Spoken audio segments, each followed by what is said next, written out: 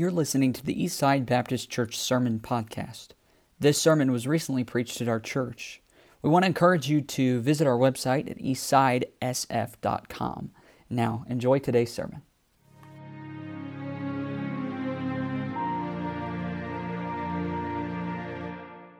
Psalm 46, again, I know this is a different format, but I'd like to read this together out loud even. Let's stand together. Psalm 46.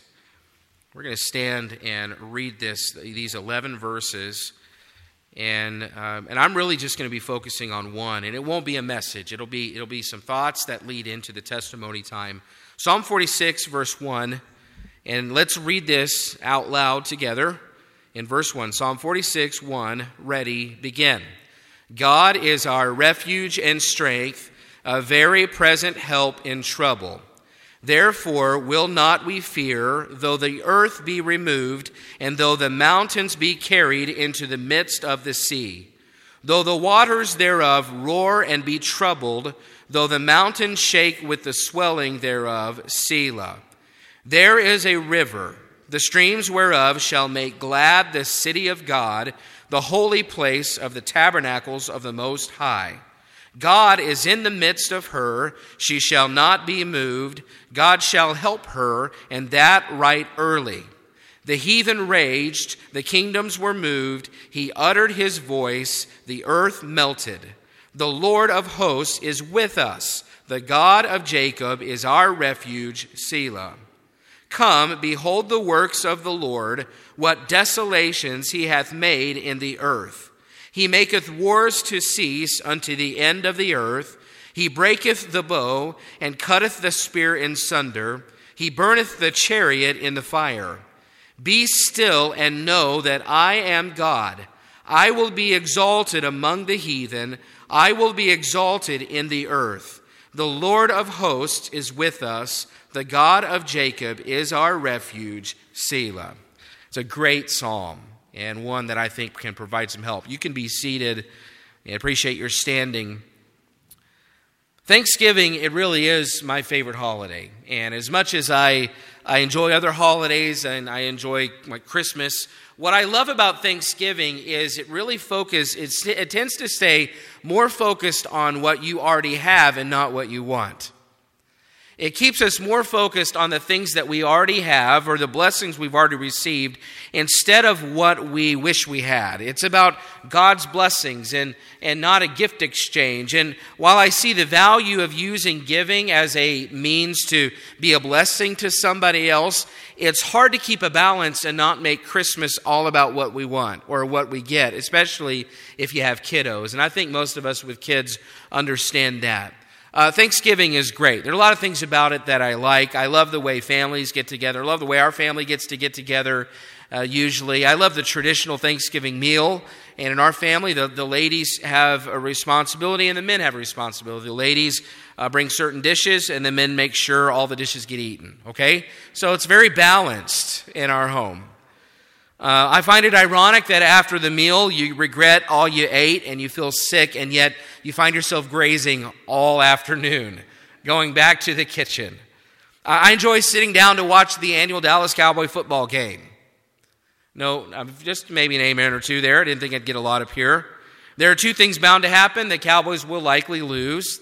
And number two, all the men who were excited about the game are asleep by the first quarter anyway. So when we owned property in Oklahoma, we used to spend the day after the meal. We'd go outside, we'd work, and we'd maybe cut some trees or clear brush and burn brush and have a burn pile or a bonfire. It was a lot of fun. I know families that after Thanksgiving, they cut firewood. That's what they do as a family. And everyone has their own traditions. Some people don't eat turkey and dressing and gravy and mashed potatoes. For some reason, they eat tacos or some other tradition, which I find questionable at most, and maybe perhaps offensive. And I'm not going to be judgy about your traditions.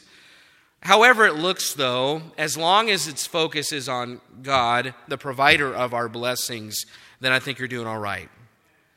And tonight I'd like to encourage every person to consider God's goodness and God's faithfulness to you, either in a situation in your life this year or through a truth that you've grown through, something that you've learned this year. We all have had plenty of opportunities to see God work. We've had plenty of opportunities to see God provide in our lives. Coronavirus has made 2020 a challenging year, hasn't it? But I still ask, how has God provided? What has He taught you? How has He proven His goodness or His faithfulness? Those are the questions that I want you to be asking yourself tonight as you prepare a testimony. How has God provided? What has He taught you? And how has He proven His goodness or faithfulness? See, some of you have dealt with some serious trials this year, either in a health trial or finances or with people, and maybe you've lost a loved one. We've had some of that this year. How has God provided? I ask you again, how has God provided? What has He taught you? And how has He proven His goodness or His faithfulness in your life? Maybe you've grown in some area. Maybe there's been a significant change in your life through a job or a relationship, or there's been a move or in some other way. Through all of it, I ask, how has God provided? What has He taught you? And how has He proven His goodness and His faithfulness? Maybe you've been blessed like you've never been in some way or another, and you just want to share that. Tell us how God has provided. Tell us what He's taught you. Tell us how He's proven His goodness or His faithfulness. Maybe God really did a work in your life through the church planting conference or through the missions revival. There's been some spiritual breakthrough in your life. How has God provided? What has He taught you? And how has He proven His goodness or faithfulness? And as I was meditating on the year, and my mind went back to when coronavirus blew up in March. And God used Psalm 46 in my life. I was sitting on an airplane. I was in the state of Idaho, and I was doing a music conference at a church for their choir. And it's funny, I think after that weekend, that conference, their choir hasn't met since. So I effectively killed a choir in Idaho.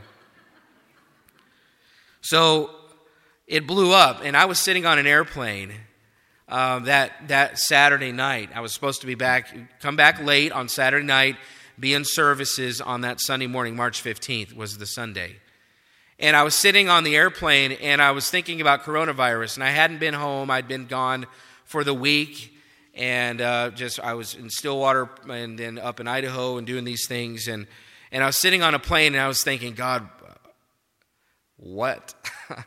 I mean, what do I do? What do I say? Everybody feel like that this year at different times in your life? And I don't even know where to start. And I'm sitting on the airplane and I feel anxiety rising. And I'm like, I just want to get off this plane. I don't really want to be here right now. And yeah, I knew I had to get home. And God led me to Psalm 46.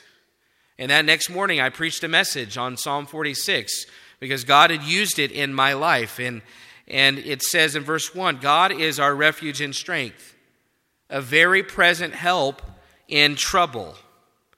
God is our refuge, and that word means He's our fortress.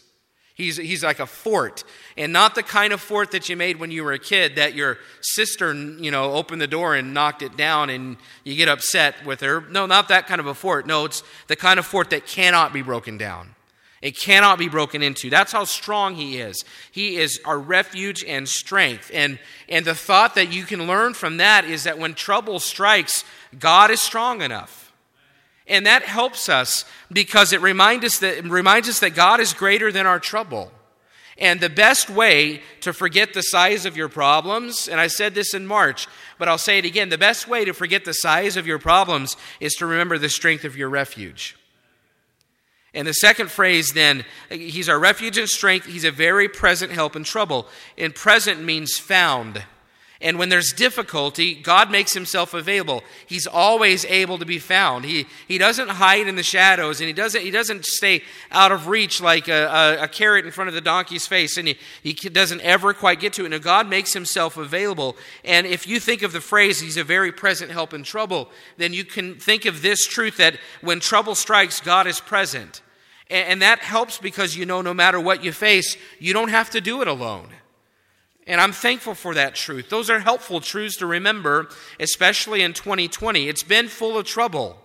And it's good to know that when trouble strikes, God is strong and present. When it's outside of our control, God is strong and present. When we don't understand something, God is strong and present. It's a helpful truth. But when you take a step back and look at it from an even bigger picture angle, there's something that can even be deeper about it. Think about it. God doesn't say He's so strong that you won't ever have trouble. See, He says there will be trouble. He doesn't say that He's so present that you won't have to have trouble. No, He actually says when there's trouble, He'll be present. So here's the takeaway from the verse. And again, since I'm the first one that gets to talk tonight, I'm giving my testimony about something God really helped me with this year. And that is this, that the presence of God doesn't guarantee the absence of trouble. The presence of trouble guarantees the presence of God. I'll say it again. The presence of God doesn't guarantee the absence of trouble. The presence of trouble guarantees the presence of God. See, He doesn't promise to keep us out of trouble. He promises to be with us through it. He doesn't promise to make life easy, but He does promise to be there when it's not. And He may not always keep us away from the trial, but He won't leave us to deal with it on our own. He's strong and He's present, especially in trouble. And I've needed that truth this year. That truth has helped me in many ways at different times this year, because plenty of things haven't been easy and plenty of things have been unknown, and it's been a tough year for a lot of people. And if you have the wrong view of God, you've got to be careful. If you have the wrong view of God, you might think He's not doing His job because life is difficult. But He never promises to keep life easy. He never promises to keep the difficulties away. He simply promises to be present when the trouble comes. He doesn't promise to help us avoid trouble. He promises to provide strength and help through His presence when there is trouble. And that's the one thing in my mind that as I meditated and was preparing for tonight, and I didn't even have an intention to bring this, but God taught me that this year, and He reminded me, and He used coronavirus to do it. And I'm not thankful for COVID-19. I'm not. But I am thankful for the lessons the Lord has taught me by going through it this year. So what has some situation taught you about God this year? What trial has drawn you closer to your God, to your refuge? How has He proven His goodness or His faithfulness in some difficulty or in some change or in some circumstance in your life this year? And tonight, that's my testimony. I'd like to open up to the floor.